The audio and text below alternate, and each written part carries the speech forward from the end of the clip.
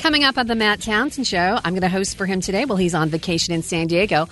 We're going to talk about, of all the things that could go wrong, what would be the worst? What are your biggest fears? And how about, are you afraid of failure? All that and more on the Matt Townsend Show next. This is Sam McCall for Sirius XM 143 BYU Radio. The man responsible for leaking top-secret NSA surveillance practices told The Guardian he does not expect to go home now. Edward Snowden has gone into hiding in Hong Kong as public outcry over spying on U.S. citizens continues to mount. Democratic Newark Mayor Cory Booker has a strong lead in the race to fill New Jersey's now vacant Senate seat after Senator Frank Lautenberg's death. More than half of those polled say they have a favorable opinion of Booker. George Zimmerman's murder trial is set to begin today, over a year after he claims to have shot teen Trayvon Martin in self-defense. The high-profile case has already attracted protesters outside the courthouse. In Philadelphia, district attorneys announced plans today to convene a grand jury to investigate the extent of responsibility for a building collapse last week, which killed 6 and injured 13 more. A radically different pay scale is being tested in a wealthy Colorado school district. With the new plan, different categories of educators would have varying salary caps, meaning a third-grade teacher will never be able to make the same as a high school math teacher. In world news, a large apartment building in Mumbai collapsed today, leaving at least 20 people trapped beneath the rubble. This latest disaster comes just 2 months after another building collapse, which took 74 lives. U.S. officials say a decision could come as early as this week on whether or not to arm Syrian rebels. Secretary of State John Kerry even put off a Middle East trip to attend meetings on the subject.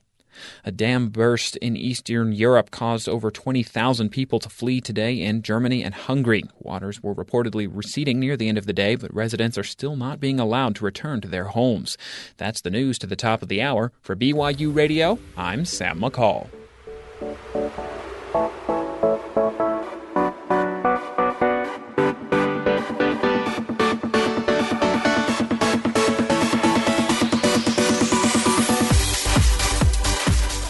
Welcome to the Matt Townsend Show. I'm filling in for Matt while he's on vacation in sunny San Diego, where he can see the ocean, and we're here in the studio where we cannot. I'm Kim Power Stilson, and we're going to be talking about fear today, fear of failure, fear of success, and those things that creep in the night. We've got with us here the Matt Townsend team. We've got Merritt and Bryce, Ben, and Skylar here, and we're going to talk to Dr. Susan Babel about from Psychology Today about her fears, how we can face them. But to start, let's talk about fear. We all have some basic fears. The top fears. I looked it up before the show, and the top fears, Merritt, you looked it up too. The top fears people have. Top fears. Can we guess first? Yeah, we should. I say spiders. I say public speaking. I always hear that's like everyone's worst one. Not exactly on my list. The one that's on my list is a fear of social situations. So different social phobias, I guess that counts. So you're on my list. I'm going to count that for myself. I'm going to count that. You get like half a point, 3/4. So fear of social situations. What, does small talk fall in there? I would hope so, because that's like... Because I hate that. No. I'm surprised that you would hate that, being on radio and all. like on the bus or in the elevator on my way to work today. Someone got in there and was like, "How are things?" I was like, I'm only going one floor and I already hate this. Yeah, I walked into the conference room today. I was like, how about that hot weather? And Bryce is like, don't talk to me about the weather. I hate small talk. I don't want to hear it, okay? I don't want to hear it. Well, what do you want to talk about? Shakespeare? I want to talk about something deep and something meaningful. And if we're just going to be like, how is stuff and stuff? That's just silence. I think that's better than talking about nothing. You know, I spent a lot of time in Ireland, and in Ireland, they make fun of Americans all the time. So I'll go see my family, and they'll say, "Hi, how are ya? Hi, how are ya?" And then they don't answer back because they say Americans do that all the time and never listen to the response. So that is a social, that's what you're talking about. Absolutely accurate. Totally. I think on my end, it's more that I'm like terrified of what to say next. So I'm like trying to figure out what I'm doing. Small talk generally consists of saying something that you can't actually say something back to. So it's like, weather's really nice today. And it's like, you can't add anything to that. If it is nice, you can say, yep. I mean, like I could contradict it, but I don't like, no, it's bad. It's bad and you're wrong. Like, kind of killed the conversation. Yeah, there. You won't be riding on the elevator anymore. Exactly. With that protection, right? Stairs from now on. So I would think social, Bryce aside, right? I would think people would be more afraid of things that could kill you, which social situations probably couldn't kill you. No, they normally not lethal. Saying, yeah, nice weather today in the elevator is probably not going to, know. But it's a lot more common. I mean, here in privileged priorities. lives we live. Great, well prioritized. Yeah. Okay, so what about fears like creepy crawly fears? Arachnophobia, fear of spiders, that's on there, on my list. Like Same Indiana with Jones? Is fear there of snakes. Okay. Yep. Here's one that I think, the fear of situations in which escape is difficult. So that would be crowds and or claustrophobia. Elevators. Yep. Maybe that's what's wrong with Bryce. Maybe it's I'm feeling socially trapped. Maybe that's Maybe what you're it is. afraid of elevators.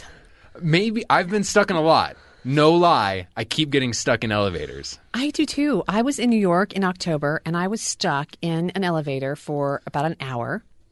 And they was rattling, and I could hear the guy left the monitor on, like the speaker. And I hear him saying, "Joe, I can't fix this. I don't know what I'm going to do." Mute that. I don't want to hear it. And then he's like, "I told them that we should pay the money to get this fixed," on and on. And I'm sitting there, sweat pouring down my face. I look around, the people around me, they're all like ashen face, big eyes, right? There's a range of people in there. We're done for. It's rattling. We're at about the 27th floor, which isn't that high. But if you're falling down an elevator, it's kind of high. It's far enough. Yeah, it's far enough. I've never been stuck in an elevator, but I'll admit every time we have an elevator here at work, which I use most days, and anytime I'm in an elevator anywhere, you have fear of stairs? there's just fear of exercise really. Every time I get in an elevator, there's like that half-second thought where I have that thing of as it's going up, what if this got stuck? What would I do? I think that every time I'm in an elevator. I don't know if I'm scared of it, but it's definitely something I think of like every single time for just 1 second. It passes through my mind for sure. So that fear of being trapped in a space, that's good. Yeah. I know that, I once got stuck in a cave, and they have a whole movie about that, right? Where several, I think. Yeah. And then the water comes rushing in, and that's another fear. Yeah. No, I have that fear of the deep ocean, and I think we've even talked about this on the show before, but the fear of like being out in the deep ocean and sharks and giant squid and all kinds of things that George Lucas couldn't even come up with in his mind, like horrible monsters that live in the ocean. Like Jules Verne type of scary monsters. And just it goes on down forever. I know recently James Cameron broke the record for going deepest in the ocean in like a submarine, like a little submarine, and I just thought that was the most horrifying thing I could think of, like being trapped in this little submarine for like 8 hours, just going down into the ocean. And what if he had to talk scary. to someone while he was there too? What if he had to talk to Yeah, someone? like Well, especially as long as it wasn't about the weather, he would have been all right. What if they stuck him with someone who he didn't know, and that guy had no idea who James Cameron was? And then they asked him to do public speaking. Yeah, Terrifying. It would be- he had to broadcast like the You had to internet. Skype or something. out of there. Awful. Well, I mean, we're laughing, but these are real fears. People really have fears. What about fears? Like, what are the kind of responses you get physiologically to fear? I think that'd be fun to talk about.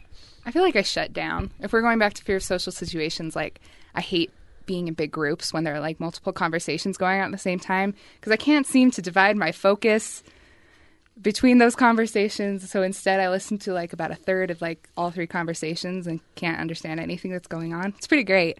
But yeah, shut down. That would be my reaction, is like, just stop talking, sit in a corner. And I don't know if smartphones have facilitated my problem with that kind of thing, but like before you had them, what did you do? Did you just sit there lonely, skulking? But like with the smartphone, it's like, well, I don't have anything to contribute to any of these conversations. I'm going to pull up my phone until I find something more interesting to do. Yeah. I don't know if that's good, but it's better. I do that all the time. First, I going back to the social situations, like I have that thing when I go into like a party. If there's a lot of people, like maybe it's back to the small talk thing, but I hate mingling. Like that sense of I'm having a conversation just to have a conversation with you, like I'm having a fake interaction. Like that really drives me crazy. So most of the time I just end up sitting in the corner and tweeting about how I don't like where I'm at. So, and when I was a kid, unlike you guys, we actually had to talk to people. And we weren't afraid of it. Yeah, it's a glorious time to be alive right now. This is like why I always have my iPod with me. If you put in your headphones, you don't have to talk to people while you're walking around campus. It's like an unwritten, right? They just really socially you don't have to talk, which it's been scary for me. My iPod broke the past few days. I've been like panicked. But I love walking past people now that I don't have my iPod, with my headphones in my ears, people who will see me and pull out their phones as fast as they possibly can and start looking down just so that they don't have to do that awkward we're walking past each other. And are you exaggerating or are you serious? I'm really serious. No, I do that all the time when I'm walking and I see someone I know that I don't want to talk to. I pull out my phone. Even if I don't have to text, I pretend like I'm texting someone. So I don't did that to me last week. That's not true. A year or two ago, I had a creative writing class I took at BYU, and one of the assignments was to go around campus eavesdropping on people's conversations and then write a short story that integrated things you heard people talk, integrate snippets of dialogue you heard people saying. And it was really enlightening because most of the time I do what Mare does and walk around with my headphones on. It was really enlightening to hear what people talking about, so enlightening that I decided that after that experiment I was going to keep walking around with my headphones on because people talk about really boring things on campus. So I did not learn anything really that interesting. What'd you get on the paper?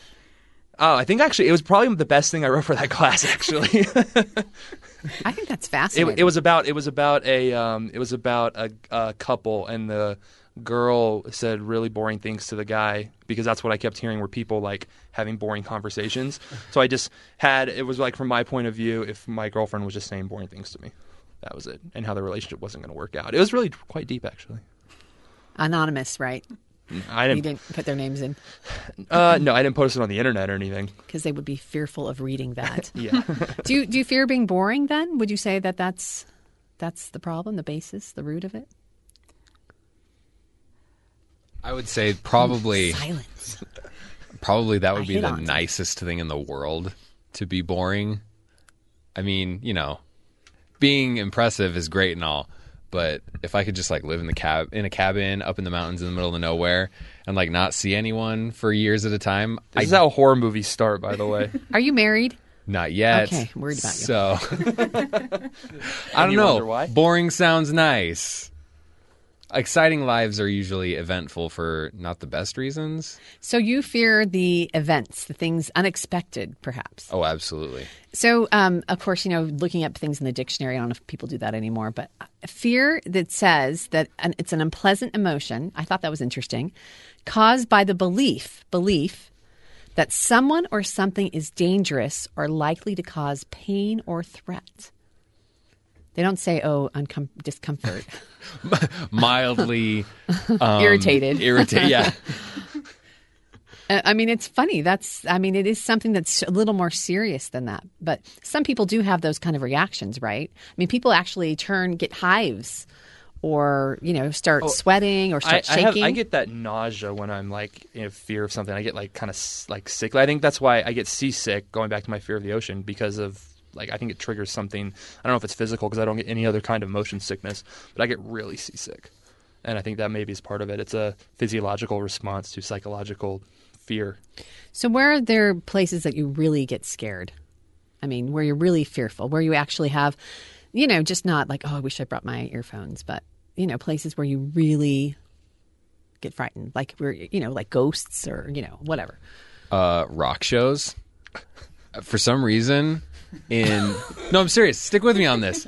So I don't know why. I've lived in a few states. I've been to rock shows in a few states. Okay, and so by rock shows you mean displays of rocks? No. Oh, okay, what? No, like a rock concert. Oh, okay. And so when you get into a crowd of 2,000, 3,000 people, and the people will do their mosh pits and stuff, and then it creates this weird sort of organism. The crowd turns into its own, and so it'll expand and contract and move forward and move backwards. And when you have 3,000 people doing that, I can be crushed easily compared to 3,000 people. And people panic really quickly. People turn into angry cows really fast at a rock show, just moving around, running around. It's true. And people have been trampled and killed. Yes. At rock shows, rock concerts. That's what I'd said in my day. If I went out shopping on Black Friday, that's the same reason I'd be scared on Black The whole Friday. mob mentality is terrifying, I think. Yeah. Just the idea that people lose kind of their common sense and become part of like you said, this big Like an thing. uncontrollable Yeah. group consciousness. Like, yeah. we just won the World Series. Let's burn the city down. Like, perfect sense. So we were in New York, and my daughter, my girls' first visit to New York, they were like 7 and 11. And we came up out of the subway just as the subway exit across was coming into Times Square. So there must have been thousands of people emerging almost as if they were a unit out of the subway, and they came toward us from across the street, rushing to get into this subway to the next train, right, that takes them upstate. And my daughter, we live here, her first visit to New York. So she grabs a hold of my leg and she was screaming. She started screaming because these people came on, I worked there. I was used to it. And you just find your way to work through the crowd. But she was screaming, and ever since then, she's been terrified of those people coming at her. She thought she'd be trampled. When I was little, my mom read me A Wrinkle in Time by Madeleine L'Engle. And it was one of my favorite books, but there's this part in the book where they go to this planet where a giant brain controls everybody on the planet. The brain is called It, and it's super scary, probably because I read it when I was like 5, but it's terrified me ever since. Everybody's shaking their head. But there's like this part where they are going through this neighborhood and all the kids come out and are bouncing the ball exactly at the same time in rhythm because they can't control anything else that they do. So I would say just like kind of that loss of control for me. Like the minute I can't control something that I do, it's like dentists terrify me. And I think it's because I can't control what's happening in this situation because I'm strapped to a chair with my mouth leaking My open. dad's a dentist. They scare me. I'm sorry. A lot of dentists have problems where they need to go to counseling because so many people are afraid of them that they do lose a sense of confidence or a sense of self. I've read several articles about that. Interesting. Because I am afraid of the dentist, but Yeah, now I feel bad, but No. sorry, Yeah. sorry, no, Dad. he's a scary guy. Well, then that's probably why he chose to be there a we dentist. go. Yeah. So, any other fears? I am absolutely terrified of not having an escape plan. From Like- the elevator. Well, yeah, that's a good example. But I mean, in general, like painting myself into a corner. Like just use that metaphor for everything in my life. Yeah, like on a related note, I think I have a fear of, and this maybe stems from like some kind of fear of commitment. I don't know, but we talked a little bit about we mentioned fear of success, and I have this fear of being so successful at something that I'm trapped in it. Like of being so like succeeding at like a career to the point of where I can't do something else. Does that make sense? Like I don't want to be trapped in one thing. Like I want to be free. With for me, it's similar to that in that I worry that I will become. I feel like I'm faking it in general. I feel like I've just been faking it, and I worry that I will become so successful that I will. It's like pushing off of the deep end, off the side of the pool at the deep end. You like push off and you swim real fast back, but you're still not good at swimming. That's kind of how I feel like in life sometimes. Like I will push off too far. I will become too successful until I realize, you can't wait, swim. I'm clueless. Oh, that should be the least of your worries. Well, that goes to the, have you ever heard of like the Peter principle, which is the idea that you'll get promoted so far up, you'll become so successful at something that you'll reach a point where you're not any good at it anymore. I will reach my incompetence level. Right, you'll reach your level of incompetence. And that's kind of, I think I have that kind of fear too. I can only hope. So what happens then? I mean, some people they get sweaty, they shake. Some people freeze. And I actually had to speak at an event once, and there were thousands of people, and they hooked the microphone into my back, and it like went crazy, made that terrible sound, and all of a sudden, she said, and Kim Power Stilson, and I froze. I just sat there like Marsha Brady looking at the camera, the red light. Do you guys ever see that episode of the Brady That Bunch? reference is a little over I'm our with you. heads. I'm with you. That freezing thing. Sometimes people freeze. So, and I understand we have a rant about freezing. Most Is that right? definitely. Okay, so that's coming up in the show. Okay, all right. So Bryce has some thoughts about freezing that he is going to share with us on the Matt Townsend Show. We're going to be right back after this brief break.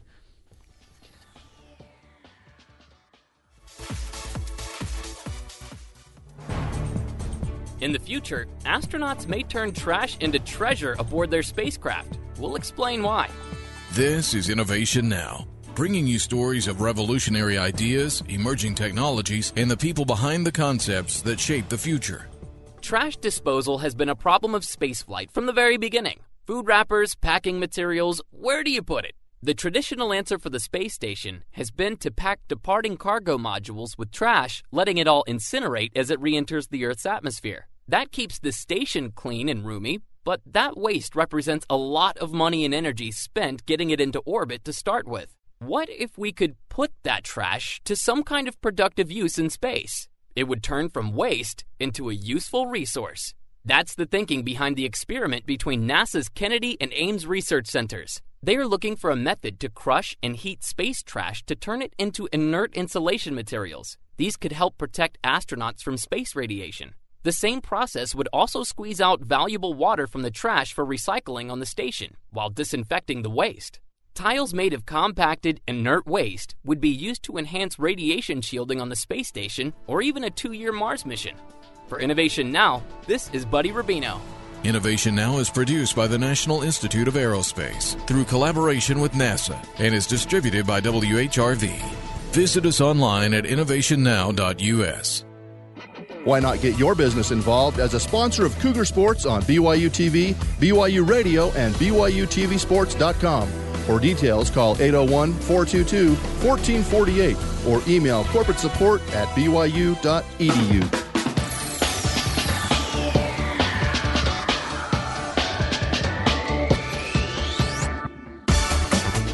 Welcome back to the Matt Townsend Show. I'm host Kim Power Stilson, filling in for Matt while he's in sunny San Diego, probably on the beach, enjoying the beautiful, balmy breezes. And we're right here in the Brigham Young University studios. And this is great because we're talking about fear of failure, fear of success, those kind of fears. And what happens to us when we get scared? And Bryce has some thoughts, like I promised, about freezing. And he's going to share those with us now. Look, I don't want you to take this the wrong way, but I'm about to rant. This is the Bryce is Right.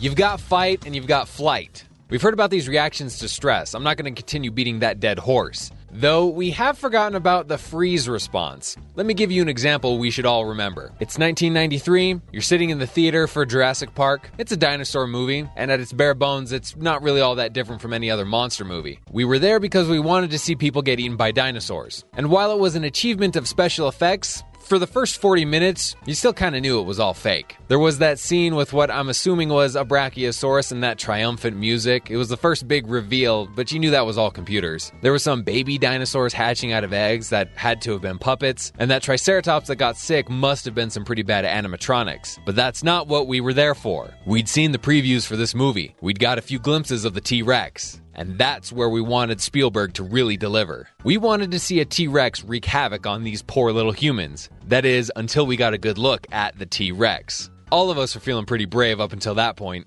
After the lawyer got eaten, what did the brave and knowledgeable Dr. Grant tell everyone to do? He told them not to move so the T-Rex wouldn't see them. So they froze. And you know what else? We all froze. That monster on screen was terrifying. Now, first things first, that's some questionable science. We don't know for sure what a T-Rex brain could do, but for an apex predator with stereoscopic eyes, it would be a huge oversight to ignore motionless objects. There are still some reptilian brains that do this, but it has certainly gone out of vogue. But I wanted to point this out because at one time in history, to freeze was a great plan of action. So let's fast forward the biological clock. There's a test you can do with lab monkeys. You find one, you put it in an enclosure all by itself, then one of the researchers walks into the room where the monkey can see without making any eye contact. As long as the monkey doesn't recognize who the researcher is, once they know something else is in the room, they'll become visibly agitated. But once the researcher makes eye contact with the monkey, they freeze. So let's break this down. The monkey's in a metal box with a metal grate on the front. The researcher's standing in front of the box. What's the endgame plan here? The monkey is the only thing that stands out. It's not going to camouflage with anything. Freezing isn't going to save it, so why do it?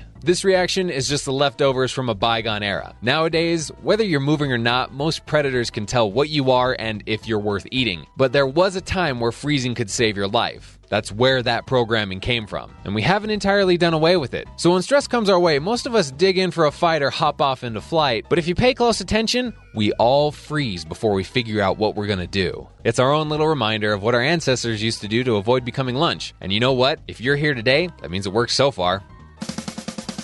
All right, I'm out. And remember, don't forget to be awesome. Okay, back to the Matt Townsend Show. And Bryce, Jurassic Park. That's great that you remember that movie. Those dinosaurs, I still have nightmares where the dinosaur steps in. Like he steps on my dog or my daughter. Or the thud. Yeah. Just like the, or the water. Whenever I see water, you do freeze. That's true. it was just the noise, the whole atmosphere, and the giant monster lizard coming to get you. Why do we like to be scared? I mean, we paid what, $8 to go to that movie? Well, it was back then. It was probably like, I don't know, $3. Even adjusted for inflation, it was probably, I don't know, $3. I did pay like $15 to go see the 3D re-release like a month ago. So yeah, was it awesome? Was it better? Totally worth it. Totally it was worth so it. great. Yeah, I loved it. And were you as scared, even though you'd seen it and knew what was coming? No. It's just so Spielberg's so good at building like suspense and tension that even if you're not scared, you're like tense. Even if you know that the lawyer's about to get eaten, you're still like, you're very tense about it, on the edge of your seat, no matter what. Even if it's not like outright frightening. So, dinosaurs, fear. Is that the only thing that makes us freeze? Do you think? You said avoid being lunch. I thought that was hilarious. Well, I mean, if we're going back to what fear is, and the actual fear of physical harm, or I guess what it was of actual mutilation is one thing that Merritt found is it's not just pain, it's also like terrible, awful things happening to you. So like anything from dinosaurs to fire to that light that comes at you, the train, everybody freezes. Get off the tracks. They're staring at the train as it's barreling down towards them. That just, for some reason, it triggers in our brain, instead of something like get out of the way or, make sure someone else gets eaten or whatever. For some reason, our brain says, just stop. And maybe it won't notice you, even though it's, a fire. Fire doesn't care if you're moving or not. Train's doing its thing. Those things don't stop on a dime. Animals especially, they will, if they want to eat you, they'll just eat you. Well, like you're saying, monkeys, that's more of an inherent avoid being eaten by the predator. Exactly. Than being, okay. So you have something on mutilation? That sounds awful, actually. I have a fear of you reading this. Well, actually, what it comes from is a Psychology Today article by Dr. Carl Albrecht. And he says there are actually only 5 fears that we actually experience, and that all of our other fears that we've talked about really just stem from those 5. And those are extinction, so ceasing to exist. Personally, death, or as a race, or? Just a fear of death, that we'll die. Something will cause us to die. Mutilation, so that would be pain, any sort of awful. Yeah, awfulness.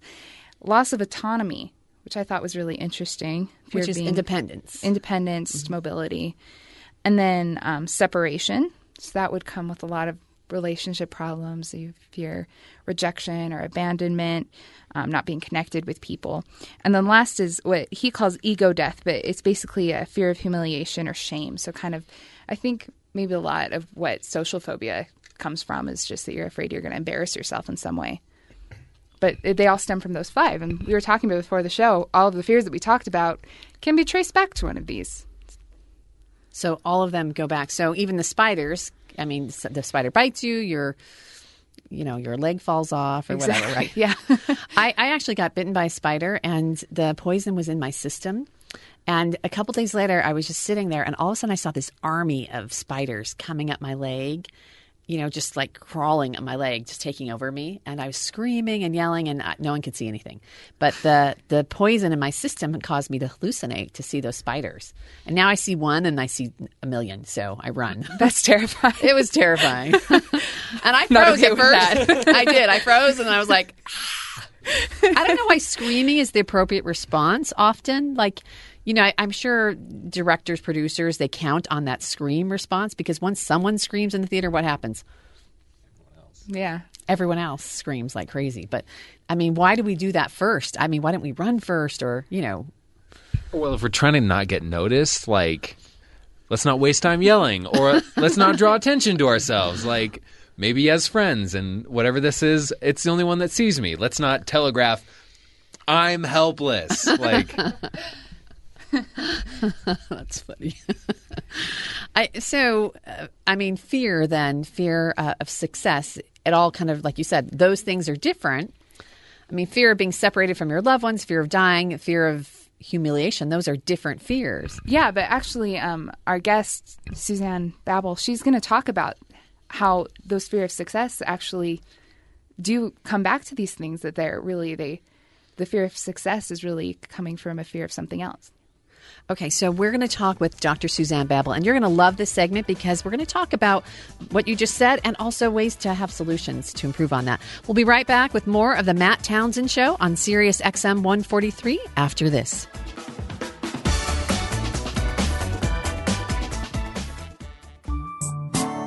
What do you want to know?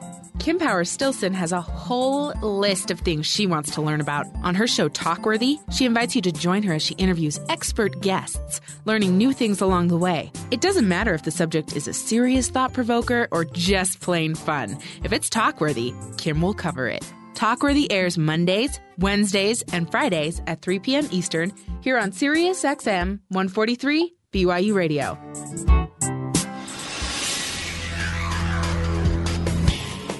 This is Sam McCall for Sirius XM 143 BYU Radio. The man supposedly behind revealing the NSA's top-secret surveillance programs has dropped off the map in Hong Kong ahead of an expected push from the U.S. to have him extradited to face charges. Edward Snowden told the media he does not expect to ever be able to come home. The race to fill New Jersey's now vacant Senate seat may already have a leader. The first public opinion poll since the death of Senator Frank Lautenberg shows Newark Mayor Cory Booker is viewed favorably by over 50% of the respondents. George Zimmerman's murder trial is set to begin today, over a year after he claims to have shot teen Trayvon Martin in self-defense. The high-profile case has already attracted protesters outside the courthouse.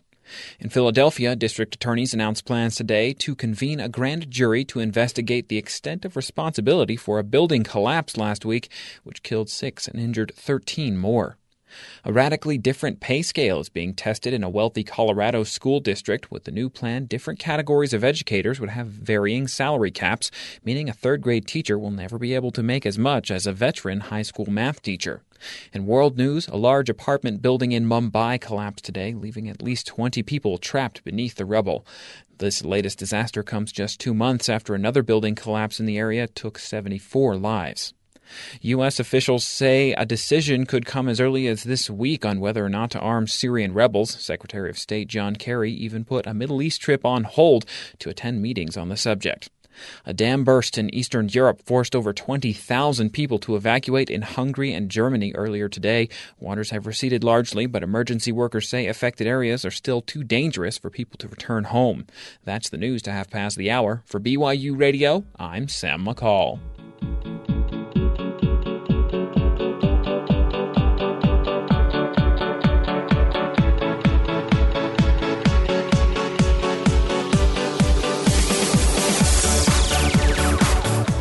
Welcome back to the Matt Townsend Show. I'm Kim Power Stilson, filling in for Matt. Well, he is in sunny San Diego, like we said before. Now, we've been talking about fear of success and the root of fear, and we've got Dr. Suzanne Babel with us today, and she's an integrative trauma therapist in San Francisco.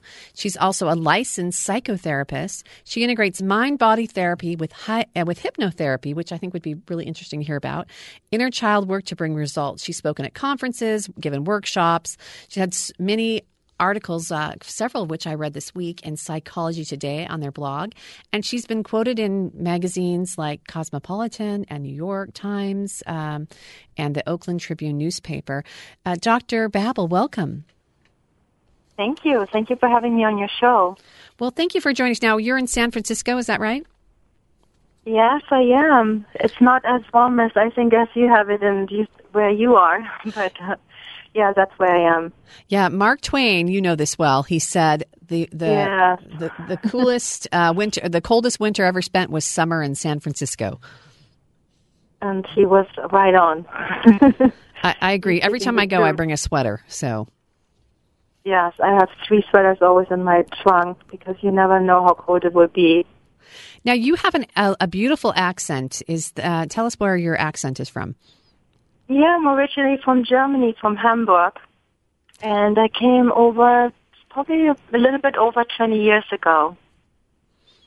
And, you know, I actually had an exchange student from Germany just to kind of connect you with their audience. And she's from Hamburg, actually. Oh my gosh, that's funny. So your accent threw me off. Yeah. I knew you were from Germany, and I wanted to ask because you sound a lot like her. Is there a distinctive dialect in Hamburg versus maybe Bonn or someplace else? Yes, definitely. In Hamburg, it's definitely a totally different dialect than in the south. And sometimes what we speak in Hamburg, everywhere they have to learn the higher German, it's called. But in the south, they have their own dialect. If they start talking, I have sometimes no idea what they're talking about. But yes, we have definitely a different dialect, so you might hear that a little bit. Even just Hamburg, some people say, "Oh, you must be from Hamburg." It sounds like it. Yeah. Yeah, I love it. I think it's the prettiest German accent there is. So I'm glad it's you. Thank you. Now, Dr. Babel, or may I call you Suzanne? Sure. Yes. Okay, Suzanne, will you tell us then, you came here 20 years ago. Was that a scary experience? Yes, it was very scary. First of all, a lot of people think everyone who comes from Europe speaks fluent English, but I didn't. Every day I had to learn a word.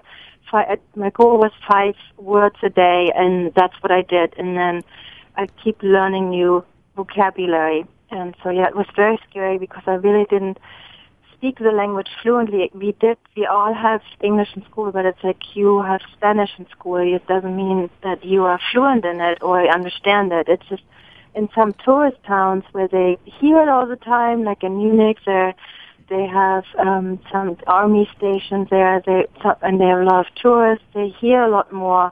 But if you're not in a tourist town, I was in Hamburg, but I also grew up in a smaller town close to Hamburg, so I didn't have a lot of tourists that were in the area, and so I didn't really hear any English except from my teacher. So it really wasn't that great, but it was scary. It was very scary. But for some reason, and not everyone feels that way, I felt home right away, and I never wanted to leave. So, it was coming home rather than leaving home. So, well, tell us then how you chose your career and share with us a little bit about fear and fear of success. Yeah, and it does fit so well. I had a lot of fear coming over, and at the time I probably was also escaping a little of my family, I would say. But so when I came over, I first went to school, and actually I went and I was already in hotel management at the time. And in Germany, it was back then, over 20 years ago, it wasn't very common to go back to school once you're over 20. It was seen as flaky. That's at least what I grew up with. Not everyone in Germany may probably experience that, but 20 years ago, it was like that for me. And people said, "Oh, you can't change, you just have to stay with the profession that you learned." And I just didn't, for me it wasn't the right match. But when I came over here, everyone was saying, "Oh, you can go back to school no matter what age." And I thought, "Oh, is that wonderful or what?" And so first I wanted to dance. And that was always my dream. I wasn't the greatest dancer, but I just wanted to dance. And that's where I also learned about the relationship between psychology and the body.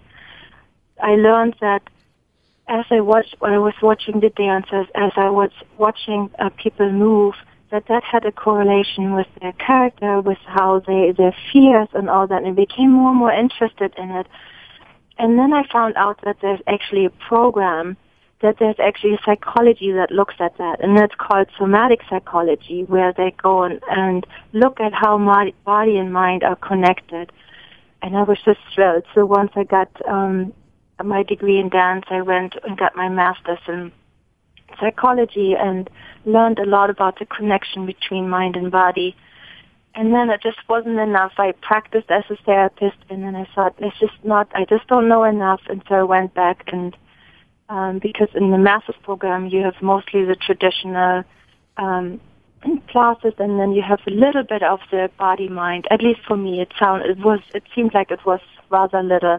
So I thought, I just want more. And so then I went back and got my PhD in body-mind psychology, and I use it all the time. I also was in therapy myself, and when I started using this kind of method, I felt that for me it went a lot quicker and it addressed issues where a lot of times there's verbal therapy, which is also really important. It is necessary for healing, but the body has its own story. And if the mind and the body don't agree, then you don't get the outcome that you want. And so that's what I noticed. And then when I started my own practice and also working in, first I worked in agencies, I worked with a lot of traumatized children and trauma centers. I noticed how quickly they recovered versus just using one aspect, and that is our verbal therapy. And I don't want to put it down, but it just worked a lot quicker and was more successful now, with my practice. I'm sorry to interrupt. So Dr. Suzanne Babel, again, we're talking with her about fear and fear of success. So it sounds like as you're studying dancing, you noticed that the mind and the body had them kind of working together could be disparate. So you did these lots of years of study, advanced education in these areas. And at the end, you found that there's a psychology of the body. So the mind doesn't always match the physiological traits. Is that right? That's right. Yeah, that doesn't. A lot of times, when we, for example, New Year's Eve, we all know that night, we have all these goals that we want to reach in the next few months or that year, and every year it's the same goal. It's our logic that says, yeah, I can do it, I know what to do, but then we can't do it. And there's a part of the physiology that sometimes just doesn't agree with it. And it has to be worked out so they both are on the same page. So could you give me an example of that? Yeah, so for example, if a lot of people talk about losing weight. I just use the typical ones. But for example, losing weight, if there's been, I specialize in trauma, so I always have a little tendency to go there. But for someone who's, for example, had some trauma, they might use their body as a shield, to create distance between someone, or to be less vulnerable. Many reasons can be there. So we can say, our logical mind can say, yes, I know every week I just eat this and that, and I do the exercise, but then you actually can't do it. And there's also another reason, not only trauma, but sometimes the steps are just too big, and the smaller the steps, the better, because as we talk about smaller steps, they are more achievable and they have more success, and it actually has also to do with the brain. And it's great on your show. You talk a lot about nervous system and brain and how that all works, and so. There is a part, the amygdala, and it has emotional memory, and it will go, and it also has to do with fear. And so if it goes in the amygdala, it might react with fear, whereas then if you take small steps, it will go into another part of your brain, it's the neocortex, and there it will then say, oh, it's okay. Now that you're okay, you can take the next step. So you're actually more successful the smaller steps you take. And so there's that connection. So let me ask you this, just so that those of us listening, whether we're driving or listening from our office, let's talk about success. You referenced that several times in describing this. So people are listening, they say, okay, we've been talking about fears, little fears, big fears, and this success. So maybe we mentally or we hope for this success, and yet we're afraid of the steps we need to take going towards that. Is that really related to the amygdala and the neocortex? Well, there's a lot that's happening. I would say let's look at what success, how you define it, and what you feel is success. Is it a lot of money, making money? Is it having a family? Is it a house, having a car, looking younger, appearing smart? All those, first look at, is it yours? Is it the success that you want? Or are you going by what other people the society expects from you. I think that's really also something to look at, because if we have an expectation that we want to meet the society, it's a lot harder than if it's your own expectation, your own goals. And so I think we need to look at that one first, and then also see, is it an achievable goal? So if the steps are too big, we need to do the smaller one. But is it achievable? Is that step achievable? And and so it has a lot. There's a lot that there are a lot of beliefs that keep us from being successful, but also our physiology. And do you want me to talk about maybe the beliefs, or do you want me to talk more about the physiology? Well, we'll definitely want to talk about beliefs and physiology when we come back. We need to take a short break. We're talking with Dr. Suzanne Babel, and we're on the Matt Townsend Show. And she's an integrative trauma therapist from San Francisco, and you can find more information on her on drbabel.com. But she'll be back with us after this brief break.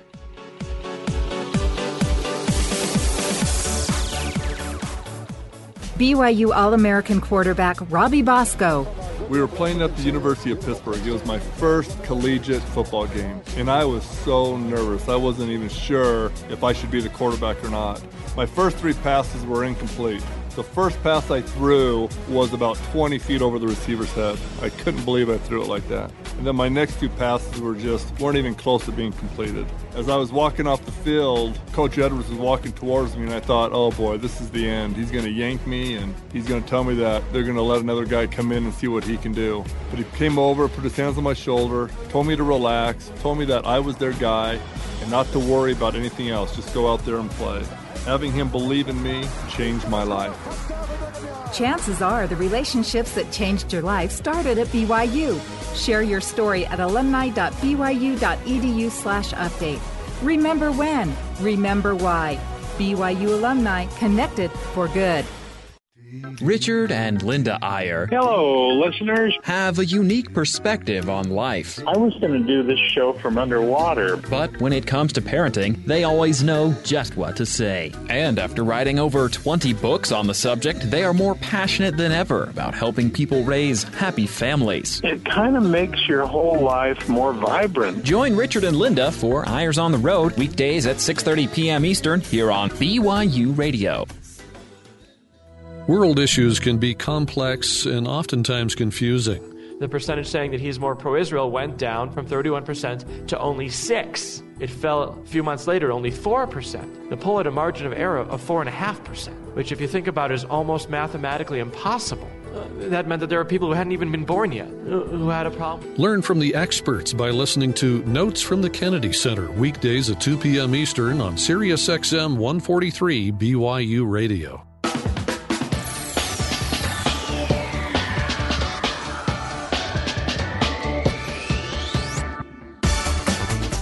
Welcome back to the Matt Townsend Show. I'm Kim Power Stilson, filling in for Matt Townsend while he's off on vacation.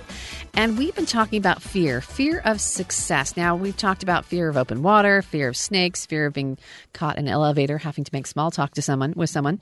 Very scary things, mind you. But we've been talking about now with Dr. Susan Babel about fear of success. Now, Dr. Babel, why would people be afraid of success? Isn't success a good thing? Yeah, usually it is a good thing. Success should always be a good thing, but there's the fear. Fear is usually there for us to determine if we are in danger or not, and for us to look for safety.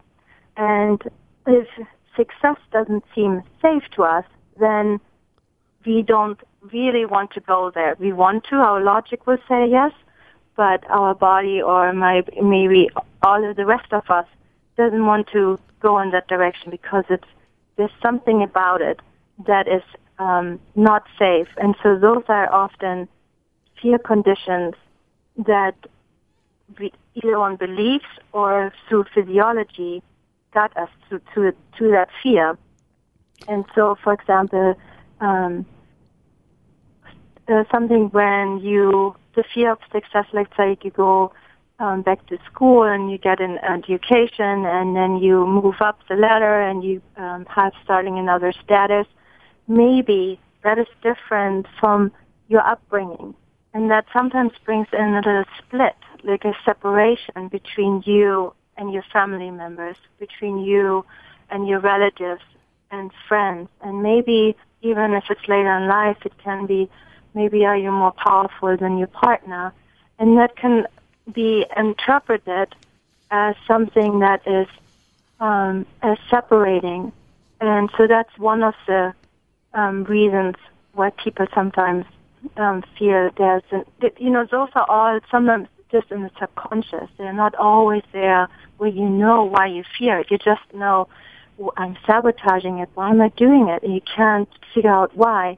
But those might be all in your subconscious, lying there underneath everything, So have you actually worked with people who are afraid of success, and you've been able to help them? What are some solutions for that?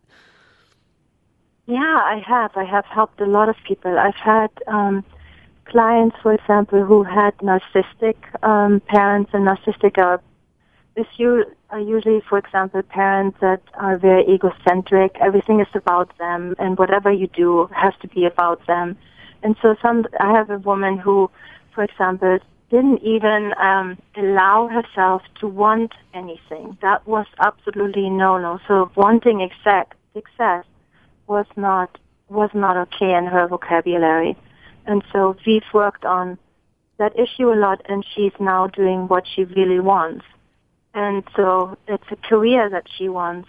And there are also a lot of people that come to me and, for example, just because I've worked with a lot of trauma, that had a traumatic childhood. And what happens often is with people that had traumatic childhood is that the parent was not using their power appropriately.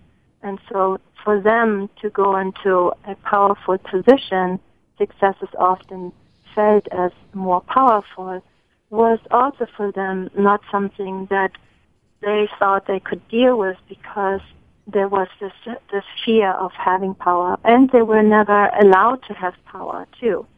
So it can be either one. So power is not okay. And so I've had a lot of clients where we work through those issues. Now, how do you decide? I mean, they come into your office, and do they know what's wrong with them, or do you help them come to a place where they understand, wow, this is based in my childhood versus me being afraid for this promotion? It actually has to do with my parents. Is that how you do it?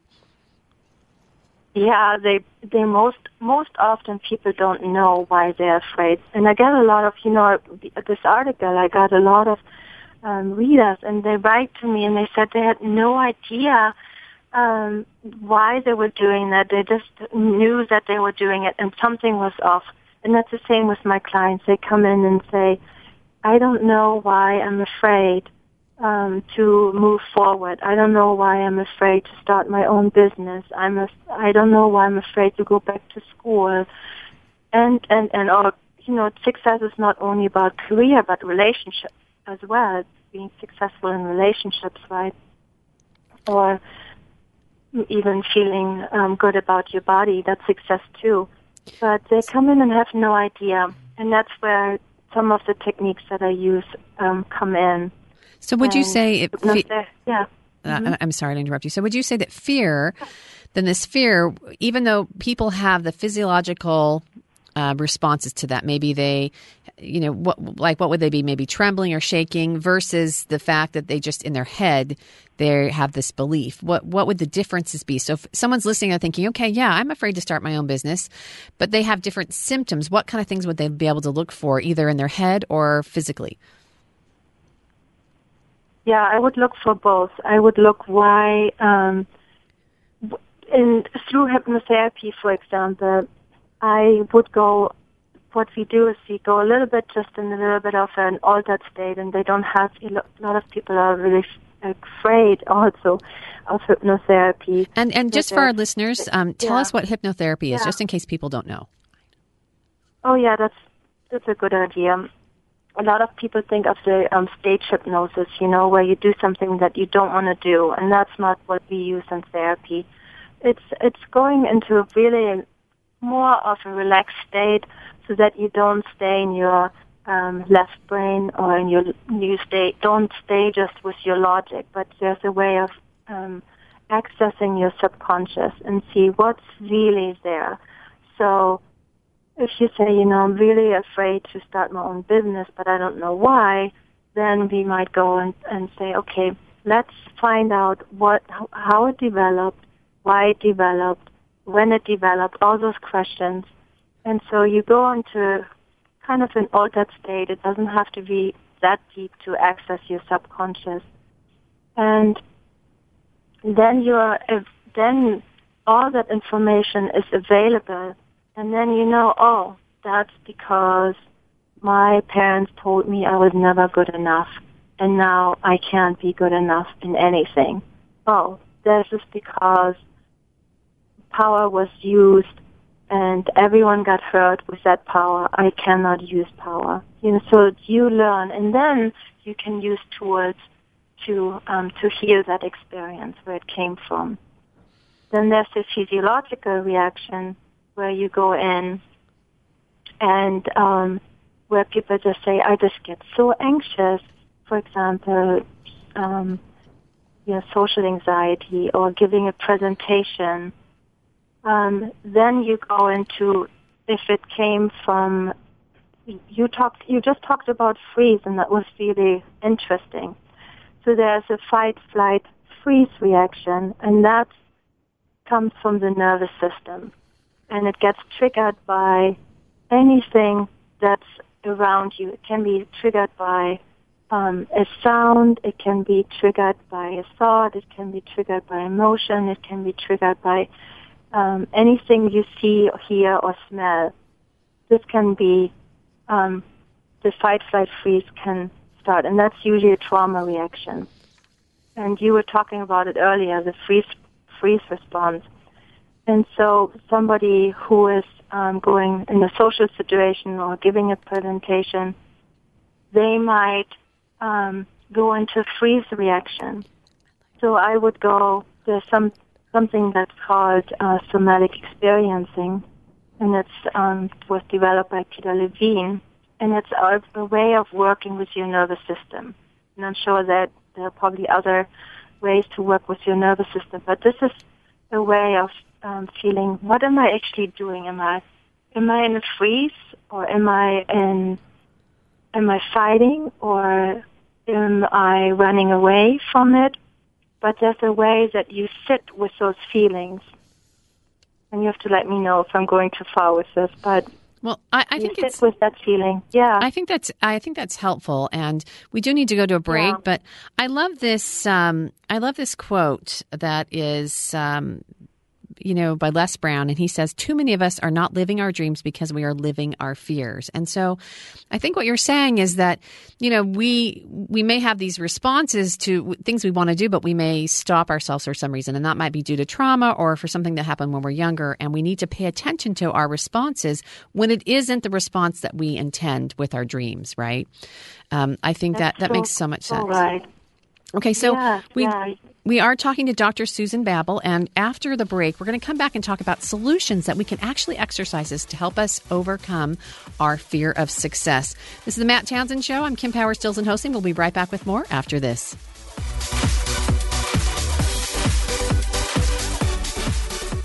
KBYU-FM, HD2 Provo.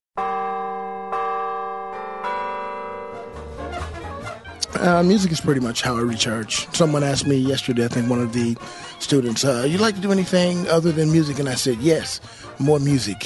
So let us recharge you with Highway 89, where we bring you live music performances and interviews straight from the recording studio at the heart of BYU Radio. Tune in to Highway 89 Monday through Saturday at 10 p.m. Eastern, here on Sirius XM 143 BYU Radio.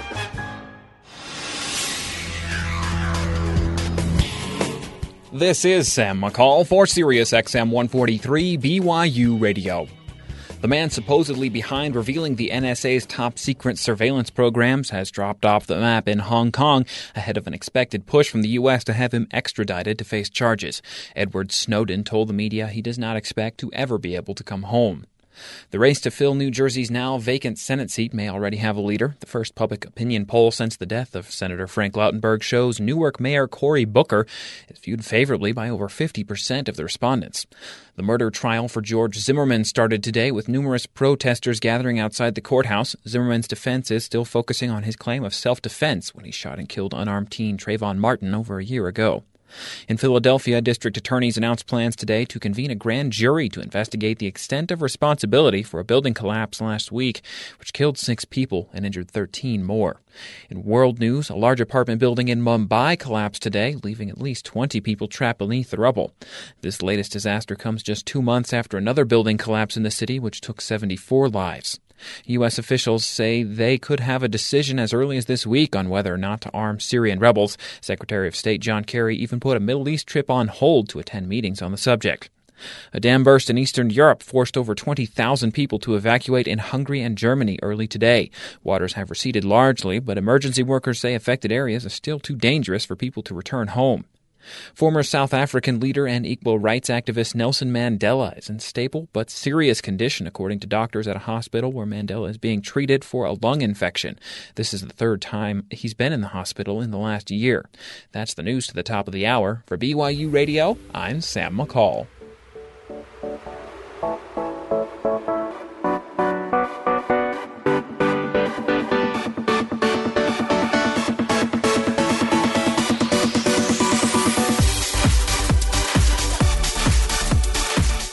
Welcome back to the Matt Townsend Show. Matt is on vacation in San Diego, and I'm Kim Power Stilson, filling in for him this week so that he can have a good time in the sun. Obviously, he doesn't fear having a vacation, right? We're talking to Dr. Suzanne Babel, and we've been talking about the fear of success and people's different fears. And I like this quote by Norman Vincent Peale. He said, "Do not let your fears choose your destiny." And we've been talking with Dr. Suzanne Babel about how to find out if we're fearful of success. And now we're going to talk about solutions. So we've talked a little bit about why our brain and how it works together with physiological and our belief system may be patterned from when we were younger. Now let's talk about how, with Dr. Babel, about how we can find solutions. And I understand, I read one of your articles and it was fabulous. It talked about this exercise you can do that would help with this. Yeah, should I go through that a little bit? It would be wonderful. Thank you. Yeah, let's do that. And just to say, I wanted to say that excitement of the success is the same feeling. It's a state of arousal, this excitement, and it's very similar to trauma, what we've experienced at fight, flight, freeze. That's also an arousal. So they are inside of the physiology. It's almost the same, and so it's then associated with, oh my gosh, it can't differentiate basically. And so whenever you feel excitement, or a lot of times when you feel excitement, you then go into, oh my gosh, fight, flight, freeze. And okay, so naturally it's so similar, those things could happen. And you're saying flight, fight, or freeze. Yeah. Okay. Fight, flight, like running away. Or freeze is like you can't do anything anymore. Yeah. Great. And so those are really important. Trauma is not only childhood experiences, it's also car accidents, it's natural disasters, all the things that we've seen on the TV, in the last few weeks. All of those can be seen as trauma. There's a lot of types of trauma, and so everyone who's had it might in the future, their body might associate excitement, the same feeling that is now in the nervous system, might feel the same and then be afraid. And so the solution is then to differentiate.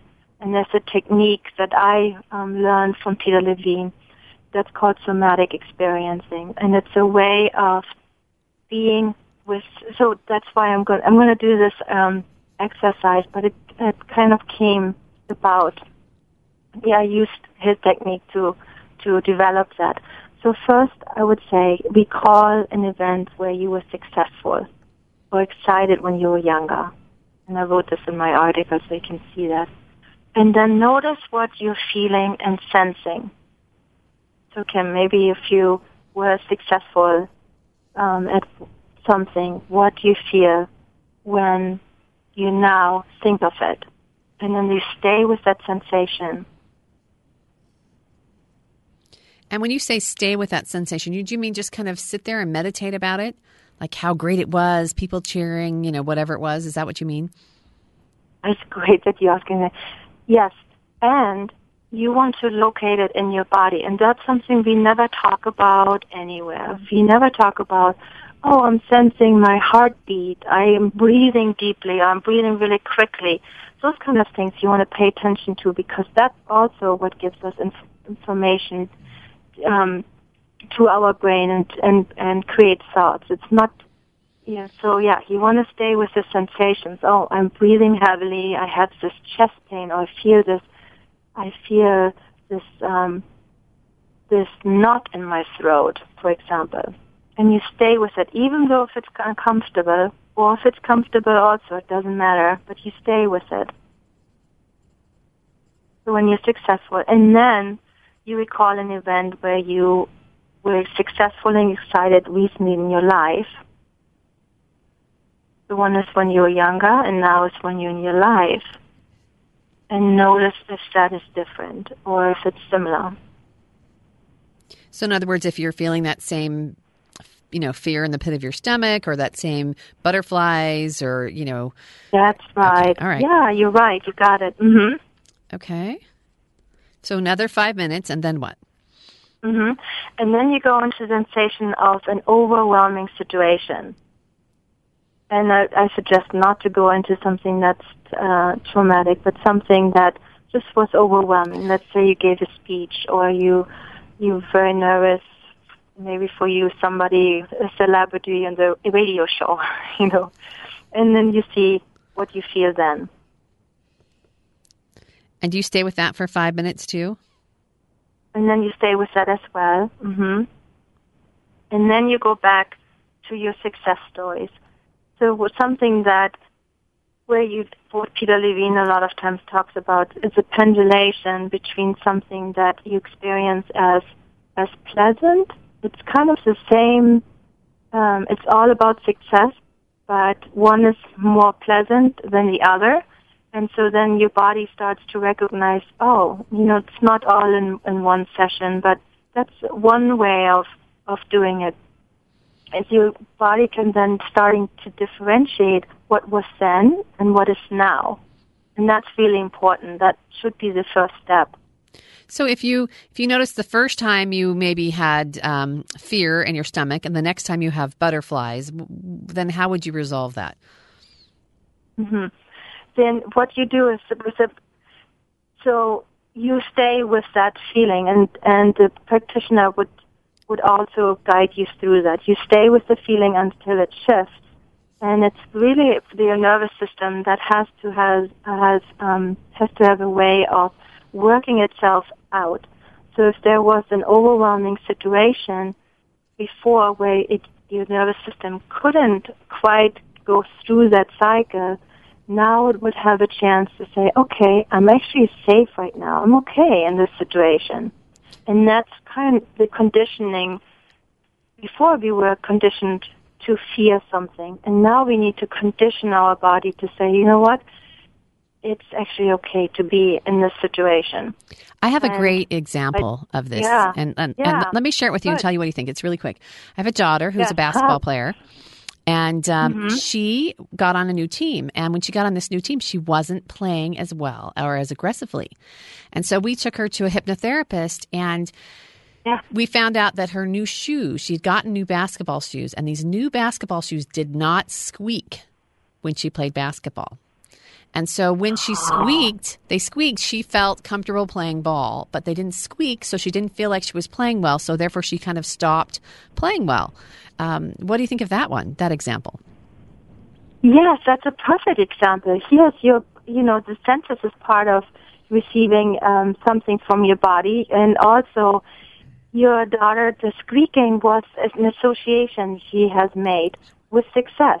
With swoosh, with baskets, every time, right? Yeah, so then most of the time when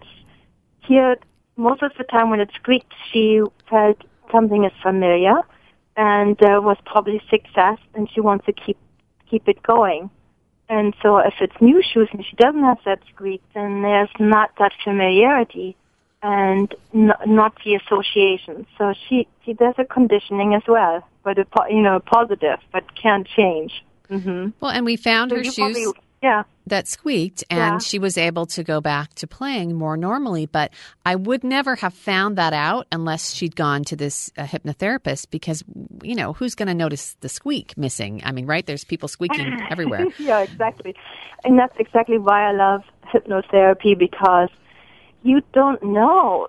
As a psychologist, we have lots of ideas, lots of theories why someone has something, but it just might be that that's something that they learned the last few months or however long your daughter has been playing basketball.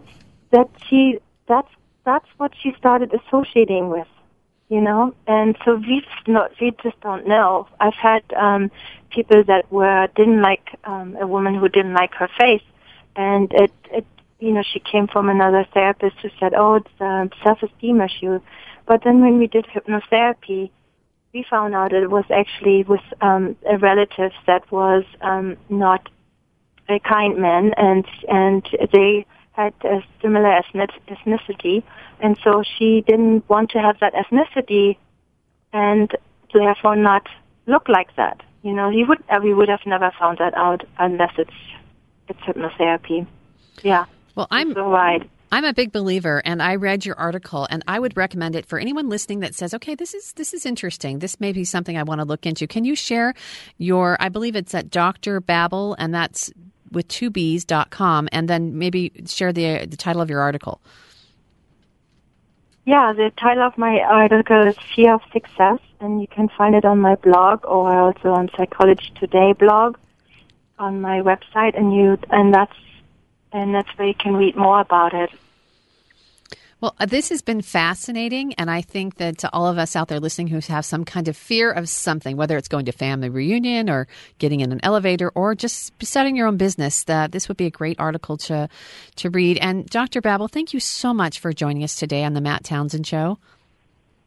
Oh, thank you so much for having me. I hope it's helpful. Very helpful. You've been an excellent guest. And again, this is Dr. Susan Babel, and you can find out more information on drbabel.com. Thank you. Thank you, Kim. Bye-bye. So Merritt, I think that this is you had some I think people are wondering now. They're sitting here. They're saying, "Okay, I wonder if we have this, right?" And maybe you don't want to go to the trouble of going to a hypnotherapist. But are we going to talk about that after a break, or are we going to talk now? We can talk about it now. Okay. I found a great quiz that was developed at Boston College, and it was later published in a book called The Success-Fearing Personality. And it has all of these questions, or yes-no questions, about just how you feel about your own success. So, for example, number one is, and you can either, if this is true or false about you, it says, I generally feel guilty about my own happiness if a friend tells me that he or she is depressed. So you can't, if somebody else feels bad, you feel bad that you feel okay, good. so if you say yes, that's a sign of? That's a sign that you fear your own success because you are afraid that person will no longer accept you, that you won't be part of the group, that you will be unloved by them because of your success, because of your own happiness. And so there are several other... So conversely, if they say how great they're doing and I wish I was doing that great, or we're doing that great, is that the opposite of fear for my success? I'm not sure. Okay. Yeah, they have some other interesting ones on here. For example, one that I thought was interesting was, I feel self-conscious when someone who counts compliments me. So I thought that was very interesting, feeling self-conscious, because, I mean, lots of times, I don't know, for me, especially like if my mom says something, I'm like, oh, you look nice today. I'm like, sure, Mom, thanks. You always say that. But if somebody who counts, you all of a sudden feel kind of embarrassed to, somebody who wouldn't compliment you normally, who's giving this. So by someone who counts, you mean someone that you esteem to be special or important. Yeah. Okay, like a cute guy or your best friend's mom or something. Yeah. Someone that you treasure their opinion. Mm-hmm. Okay, so that would be a sign that you fear your own success. Okay. Yeah. So you also, other ways are that you are afraid of wanting things too much. So you're afraid of reaching too high. You feel like you can't set goals that are going to lead you to somewhere better. When you are afraid to ask other people for help, you avoid conflict. You can't stick to your own decisions. So kind of this whole idea that you're just afraid that something will go right. But really, I think in something going right, that something will go wrong. We talked about this before the show, that we're not really afraid of our fear necessarily. And in a situation like this, we're more afraid that on our way to success, we're going to fail in some way or another. If that has to do with our relationships, if that has to do with just not succeeding the first time, then we'll have to try again. Or if we have to go through something that'll be really hard. But that all of that will keep us from doing the things that will end up making us the most successful. Wow. So you've heard that quote by Marianne Williamson, right? That our deepest fear is that we are powerful beyond measure. Yes, I have heard that one. And everyone gives credit to someone else. And I can't even remember who that someone else is now because I've worked it into my head that it actually is her who said that. But I used to think that was silly. But according to what you're saying, that's much more common than we realize. Yeah, and I think so. And I've thought about that quote a lot. I think it's interesting, and I've had to kind of evaluate it with what I do myself. But I don't know. I'm always afraid that if something goes right, what next? Like what wrong thing, bad thing next, or what good thing next? What my thing is, I always feel like my life has gone pretty well so far. I've done some cool things with my life. I'm doing fine. I have a great job. I go to school. Like it's all the things I wanted to be doing at this point in my life. And I just wonder when that's all going to crash and burn, because I feel like that's inevitable. But I think it's just that same thing. We're afraid that now that I've reached the success point, what now? Like, so you fear we're your going to have success to, we're going to have to do more. I mean, you can't just stay on that plateau. You're going to have to do more, or you're going to have to do less, or you're going to fail in some way. And so I think what it all comes back to is that we have to be careful about how we define success. If we define success as something that we achieve every day by doing the things that we're supposed to and that we want to do, and we inch towards that goal, as Dr. Babel talked about that the small steps and looking for the small steps are so much more helpful than looking at that huge step that we want to get to, because if we're only reaching for the huge thing, we're inevitably going to fall somewhere along the way. But if we are constantly looking like, I was proud of myself because I got to work on time today, and that was really great. And so I was excited about that, and I counted that as a success. But if I had looked, forward in the future, and I'm like, well, I'm only going to be successful if I'm a big-time movie producer, which is what I'd love to do with my life. But obviously that's too far ahead for me to... For today. Yeah, for today. I can't exactly achieve that goal today, and I'm definitely going to fail on that goal today. But I can get to work on time, and I can come here and talk with you and do a show, and I feel like that's successful. But if I were looking too far ahead, then I wouldn't feel successful at all. That is beautiful. I love that, because you're exactly right. You could be successful every day, right? You could be successful if you just plan on smiling at someone or being kind to someone on your way to being a big movie producer. Yeah, there we go. I love it. I love it. That quote that we were talking about is Marianne Williamson's, and she says, our deepest fear is not that we are inadequate. Our deepest fear is that we are powerful beyond measure. So you can look, there's more to it. You can look it up online, but I love what you said, Merritt. It's beautiful. Thank you. All right. You're listening to the Matt Townsend Show. We are tackling fear of success today. We'll be right back with more after this brief break.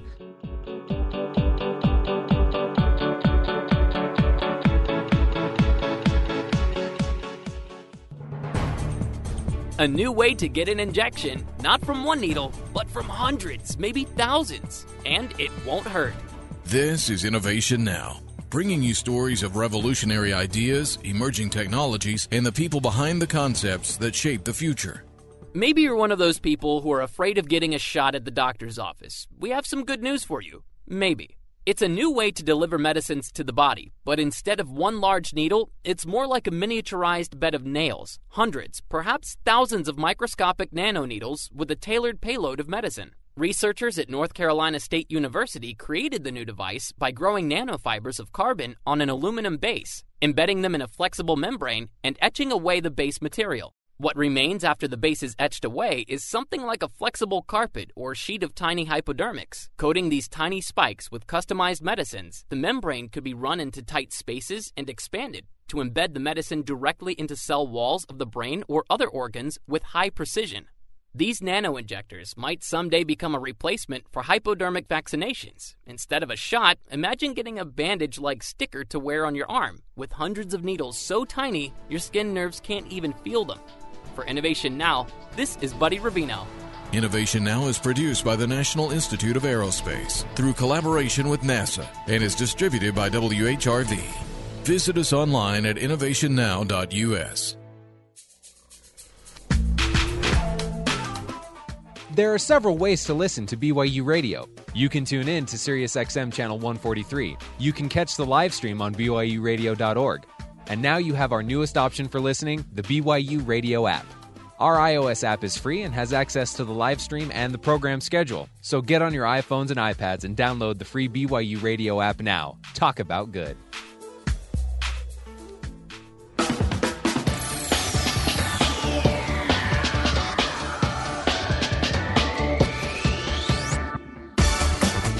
Welcome back to the Matt Townsend Show. I'm your host, Kim Power Stilson. Well, Matt is in sunny San Diego. I just like saying sunny San Diego.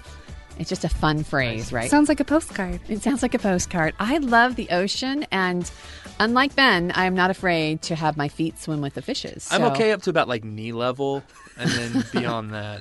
So if you wanted to be a scuba diver, like or Jacques Cousteau, you would probably have a long way to go. I did go snorkeling once in Hawaii, and I saw an eel while I was doing it, and that was about it. That's pretty brave. That you faced your fears really well. Yeah, I am quite brave, I like to think.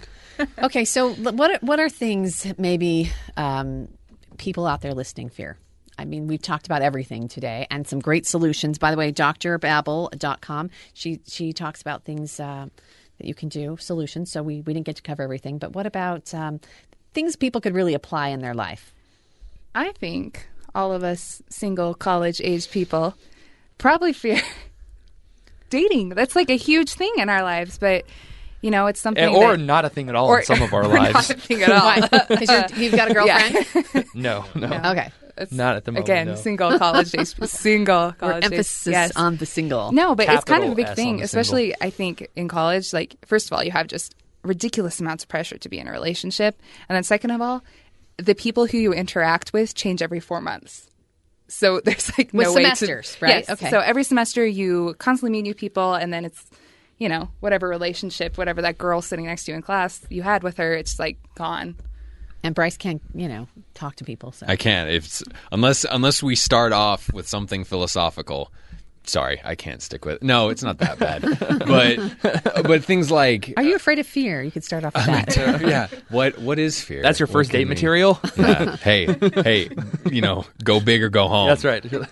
No, things like being around college kids and just seeing like relationship disasters left and right, and just like how that wreaks havoc on someone's, situation and their, academic career and their job.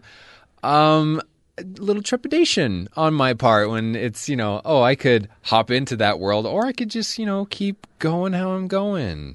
Can't be that bad. I'm not dead yet, so. Well, and they say change brings success, but only if you're willing to embrace that change. And that's what you're saying is you could keep going the way you're going, or you could see an opportunity and embrace it, or not. And sometimes it seems like or not is at least safer. I don't know about better, safer. This goes into, I have this whole theory about college. Like, there's a cycle that happens in college every semester. Merritt kind of talked about it, where like at the beginning of the semester, there's like 2 weeks where everyone's like meeting new people and like going to all these parties with all these new people that they've never met before, and like hanging out and trying to date.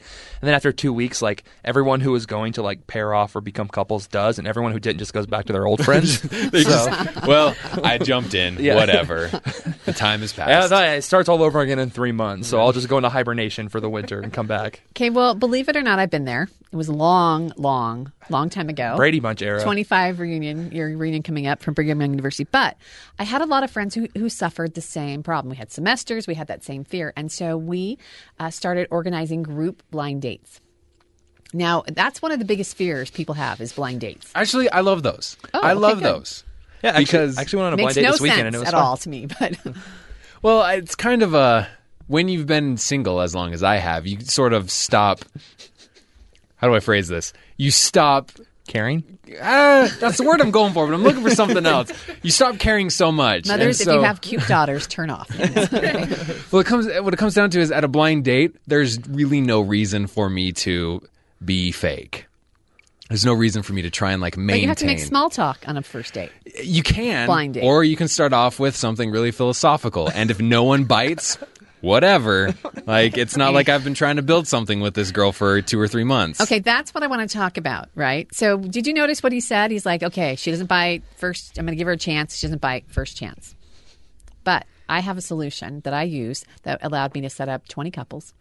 Right. And that got married. So, and that's the 3 chance rules. Wait, say that again. 20 couples. 20 couples I set up that got married. And except for one. Well, anyway, I told you. Anyway, so 20 couples are happily married because of these three little rules that have to do with small talk and conversation and facing your fears. So should we end with that? Yeah, I want to know what they are. Yeah. You just look at me like, no, because we definitely need Bryce those secrets. Doesn't care, but Ben and Merritt do. Okay, well, that's enough listeners for me. So this is it. You give them 3 chances. So if you throw a thing out about Shakespeare or something deep about throwing pencils into the ceiling tiles and they don't bite, then what do? Well, if you're Bryce, you go home. But no, I'm gonna challenge you. Bryce's challenge, the Bryce challenge, your Bryce is Right challenge.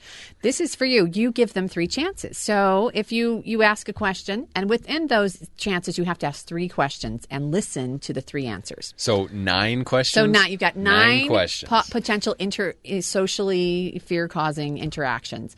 But that gives people a chance to warm up and to break the ice and to get to know them. And you have to listen, right? And here's the catch with the questions. The question that you ask, the second and third question have to be related to the answers to the questions. What happens if you can't get them to give you 3 chances? Well, or then, 2 or 1? Or 2 or 1. Well, that might be a little different because what I did is I set them up on a blind date. So we actually did a date where we had 10 women and 10 men. We went out on a blind date, and people switched because they didn't get the answers they wanted from that person, which so is it was like fine. Speed dating. Well, it wasn't around then. It was like a contained. You actually speed invented dating? speed dating. You should have patented that before it became popular. I totally invented speed dating. But the fun thing is that you heard them asking questions. So questions like, okay, so what are you in school? Well, they'd say accounting, and the person was like, okay, so what draws you to accounting? Numbers? Asking questions that related to the answer. And out of that, people found their matches. And here was the interesting thing.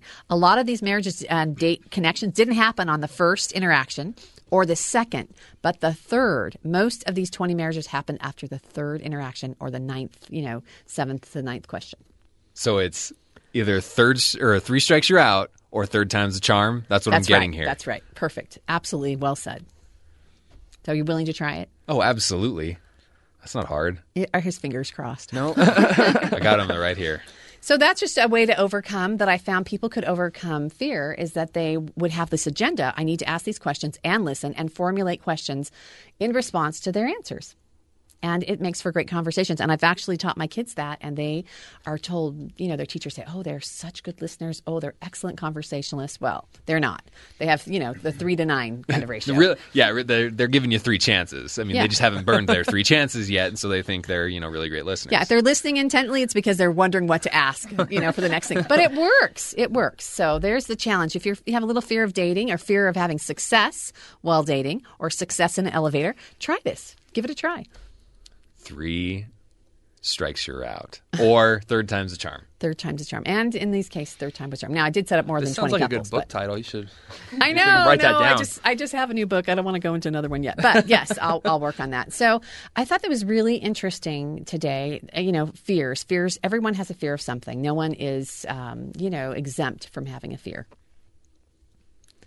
And right? I mean, we all have some kind of fears. We all do, yeah. And they're all different, too, which is interesting. Like, my fear is different from Bryce's fear, is different from Merritt's. Like, we all have our own things. That's kind of what makes us individuals.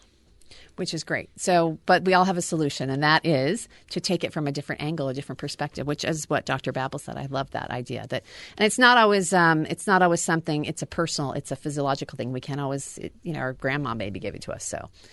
So this has been a great show. Are we about out of time?